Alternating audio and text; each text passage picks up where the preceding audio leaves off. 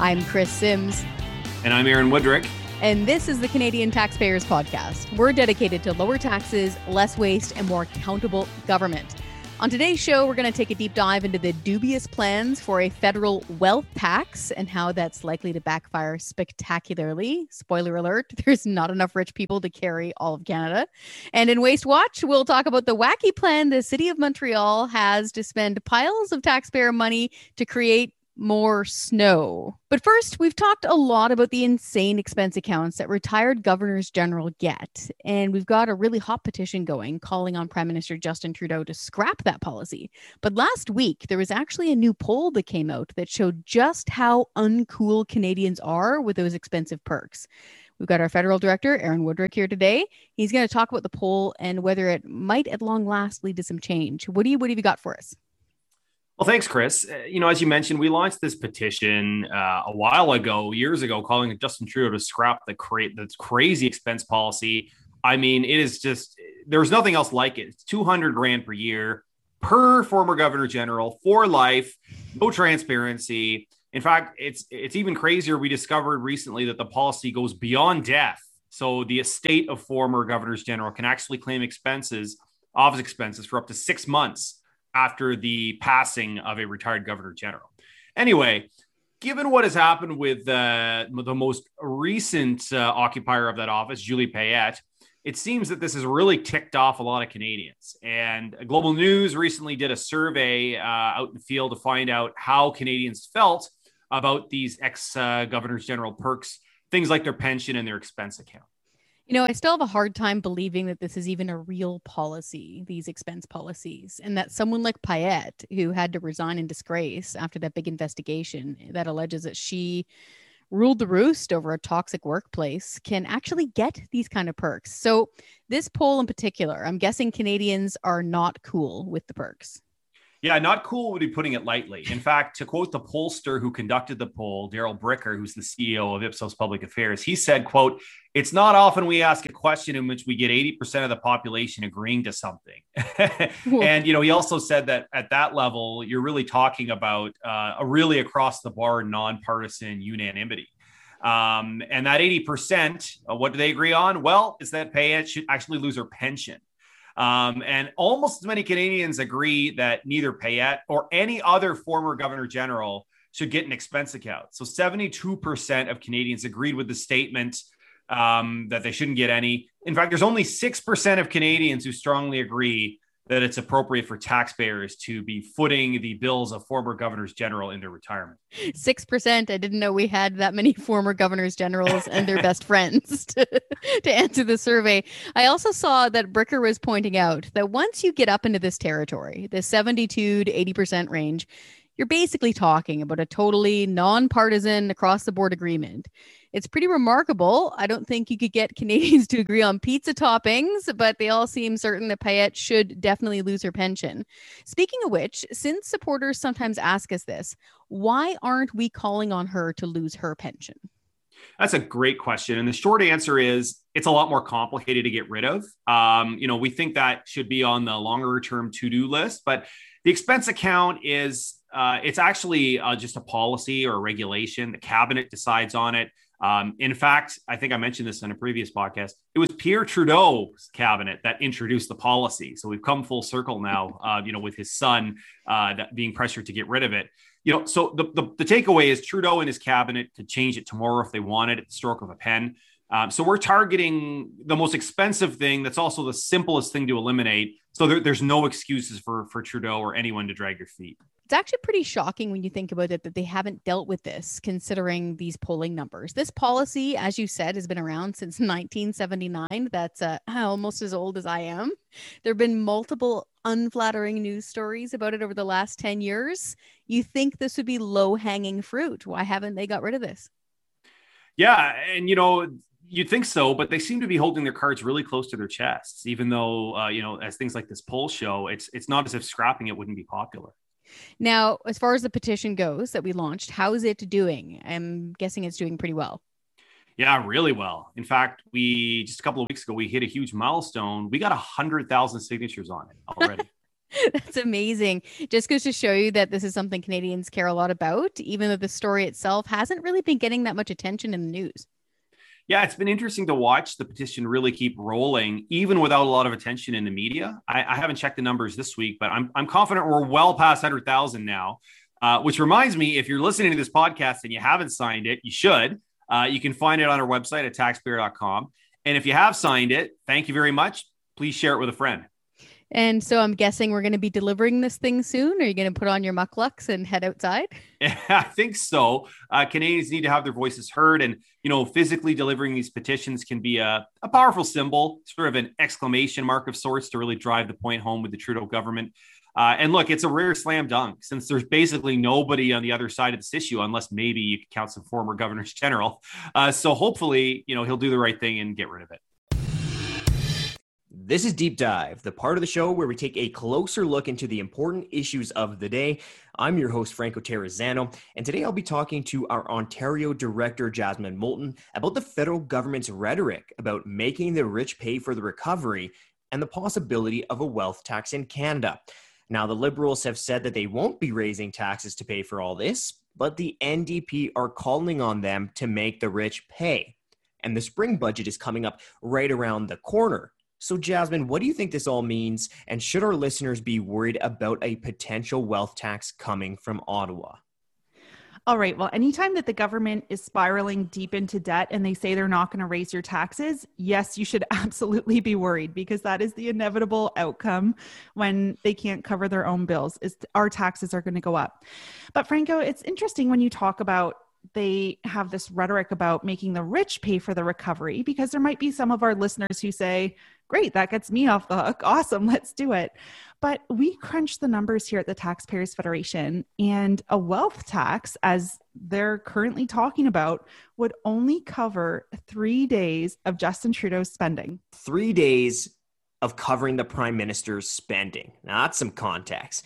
And just to give our listeners a little bit of extra context, total federal program spending for the 2019 year was a little over $360 billion.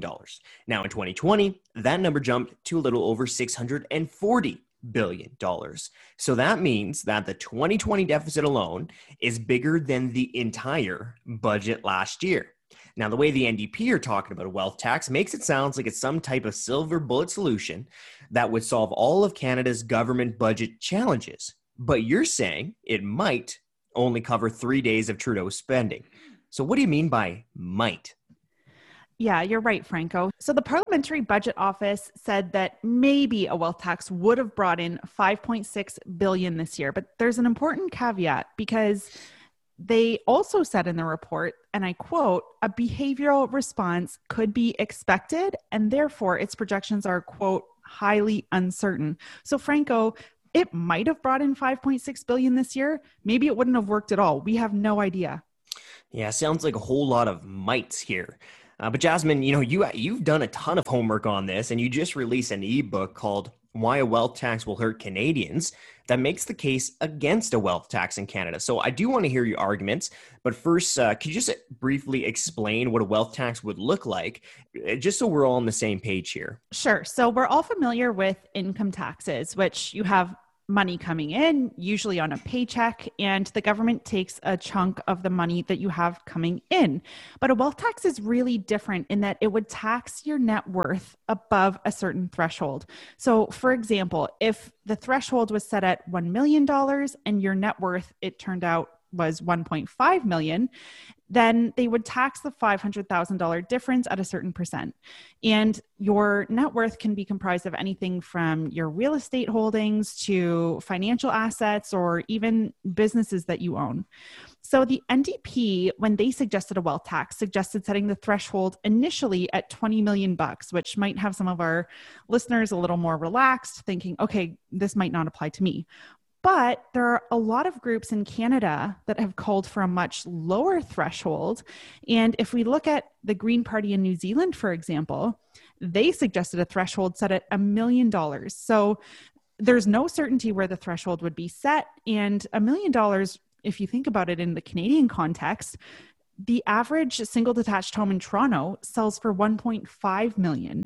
So you'd have a lot of people affected by a wealth tax that you might not think.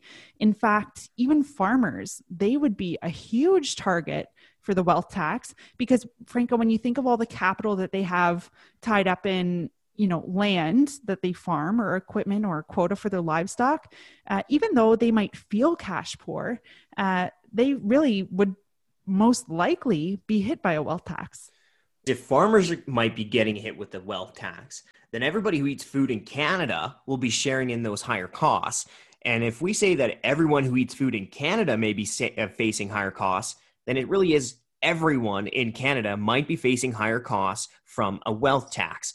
But, I think there's a distinction here because people think that farmers aren't billionaires. They think it's pretty different. I mean, I know I think of farmers and billionaires differently.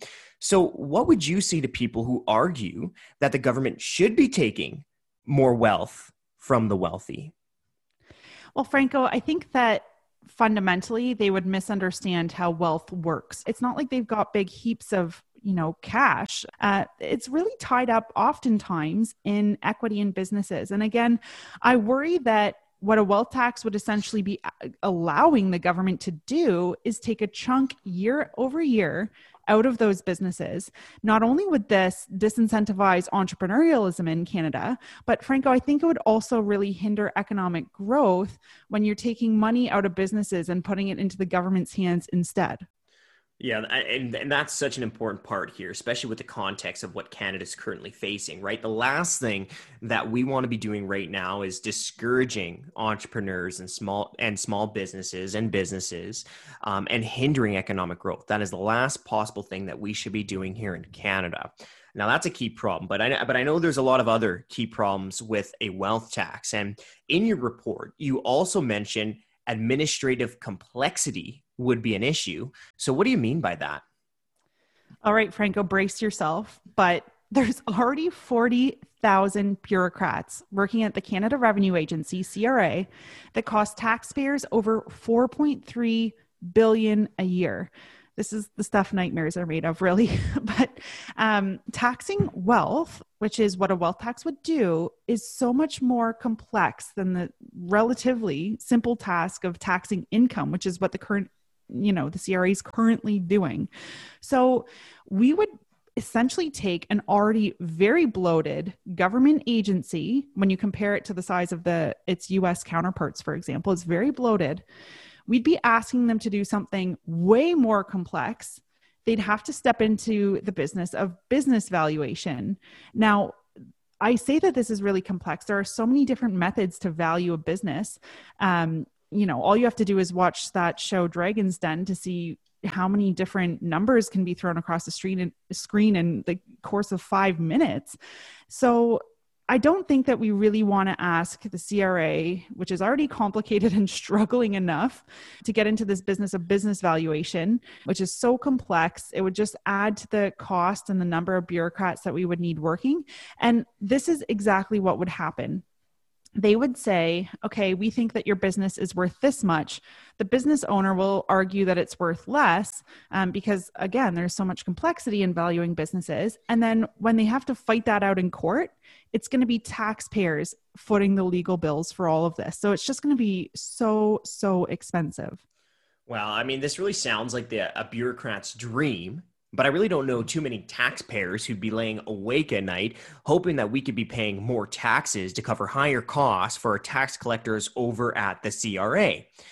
Well, your report, it also mentions another problem, and that's that a lot of countries have tried wealth taxes but abandoned them. So what are the reasons why these other countries said goodbye to their wealth taxes?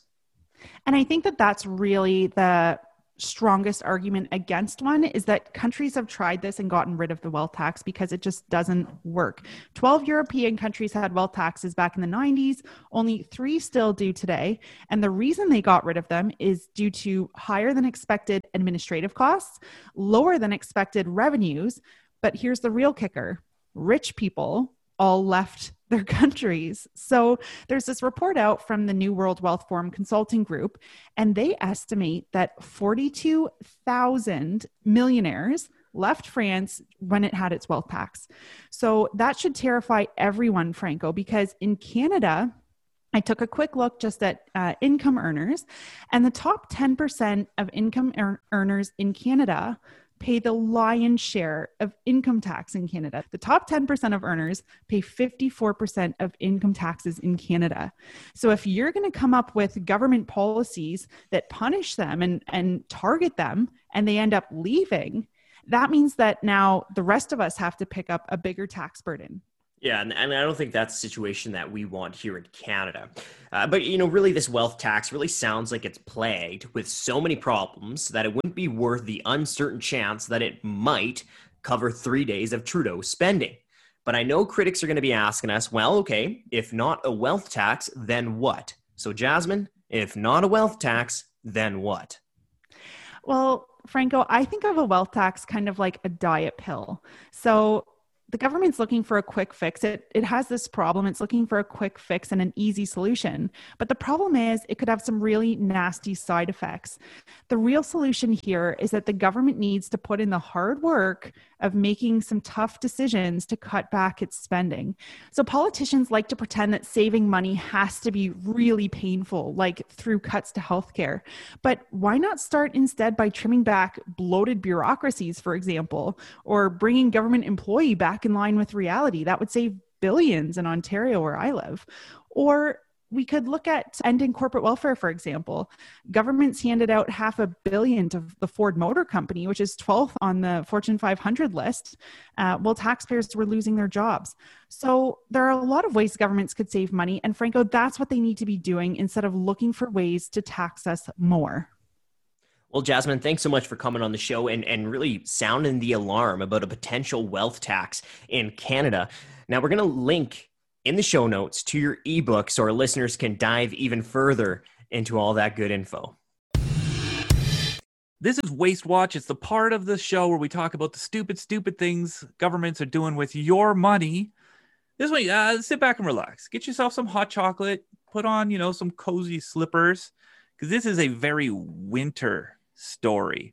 It's a bit of an update. We're telling you the next step on a story we broke earlier. Renaud, our Quebec director, what in the world do you guys have going on there now? Well, thanks, Todd.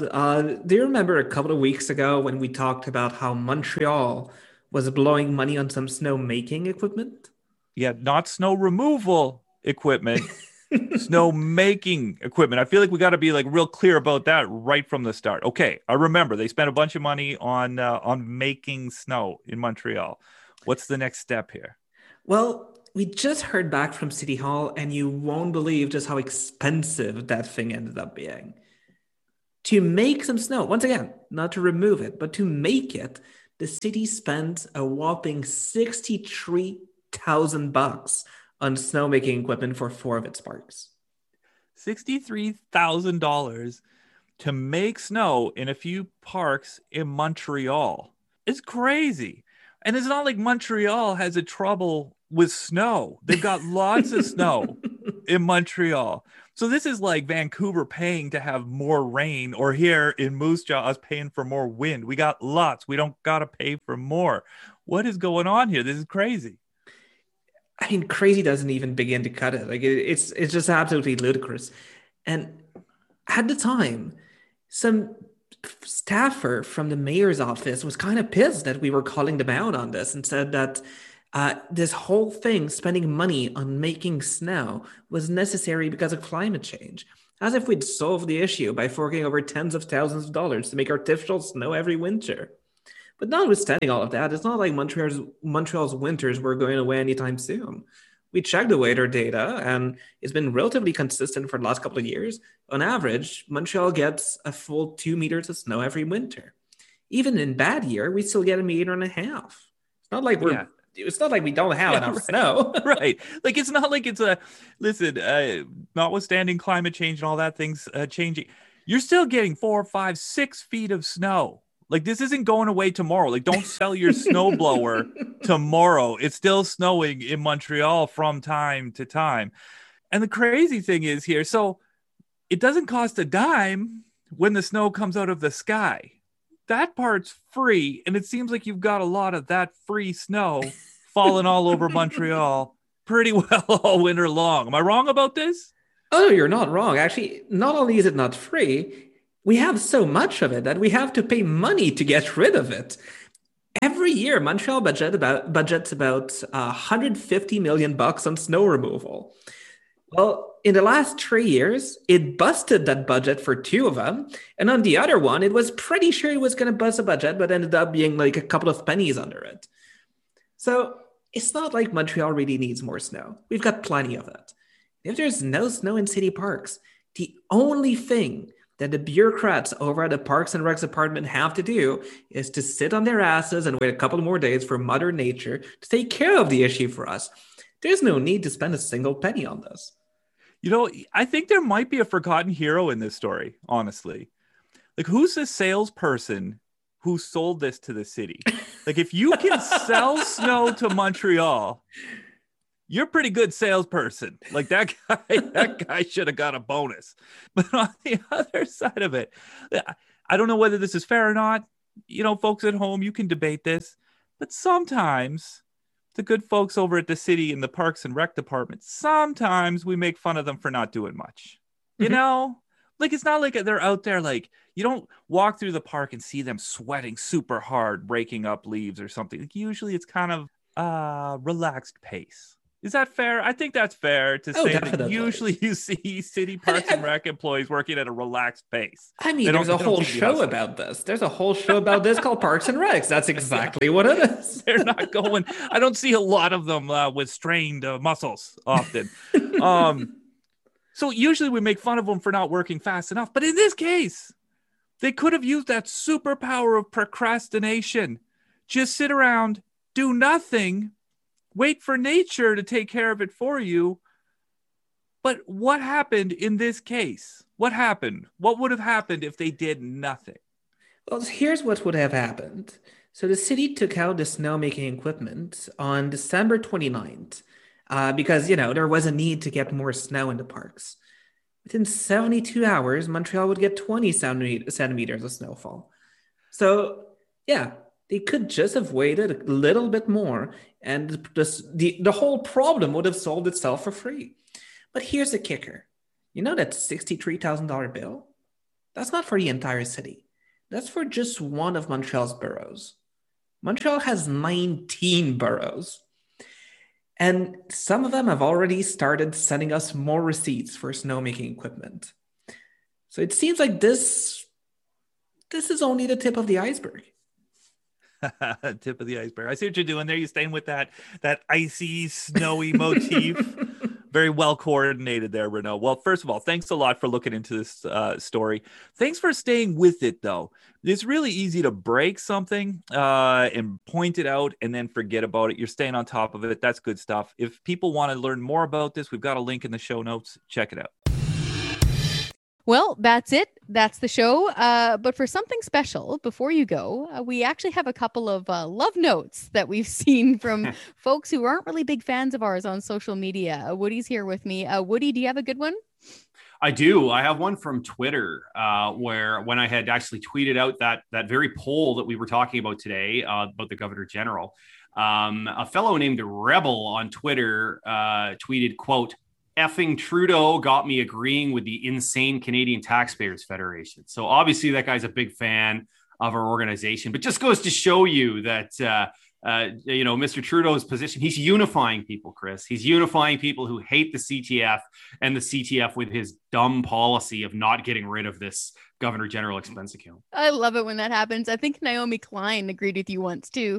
Yes, and she said N times, I believe, which is true. So fabulous. Well, I've got this one person on Twitter. So I did this quick stand-up video in front of a bunch of pickup trucks complaining about how expensive the carbon tax is, especially because it's so cold out right now. We need to use, for example, oil and gas to get around and not freeze to death. So I did a quick stand-up in front of a bunch of trucks. And so this person was not happy with me and said on Twitter, "Karen is wearing a $1,000 outfit and doesn't understand who the carbon tax affects the most. Plus, she doesn't care about her great grandbabies. # climate action." The reason why this one's super funny is one, I don't have $1,000 outfit anywhere in my house. And two, the toque I'm wearing in that video is literally from the dollar store. So thank you so much, Twitter. Fashion icon, Chris Sim. I really am. Thanks so much for listening to the show. Be sure to share it with your friends. Yep, and thanks to Jimbo, as always, our in-house journalist, James Wood, for helping get this podcast rolling.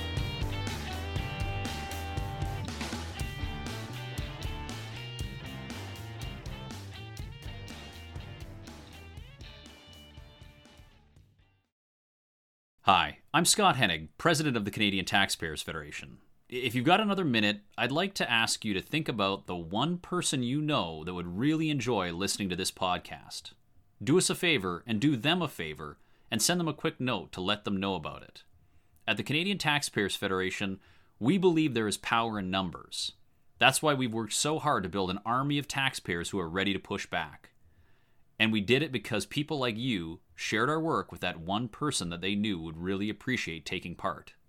Thanks for listening, and thanks for doing your part to make Canada a better place.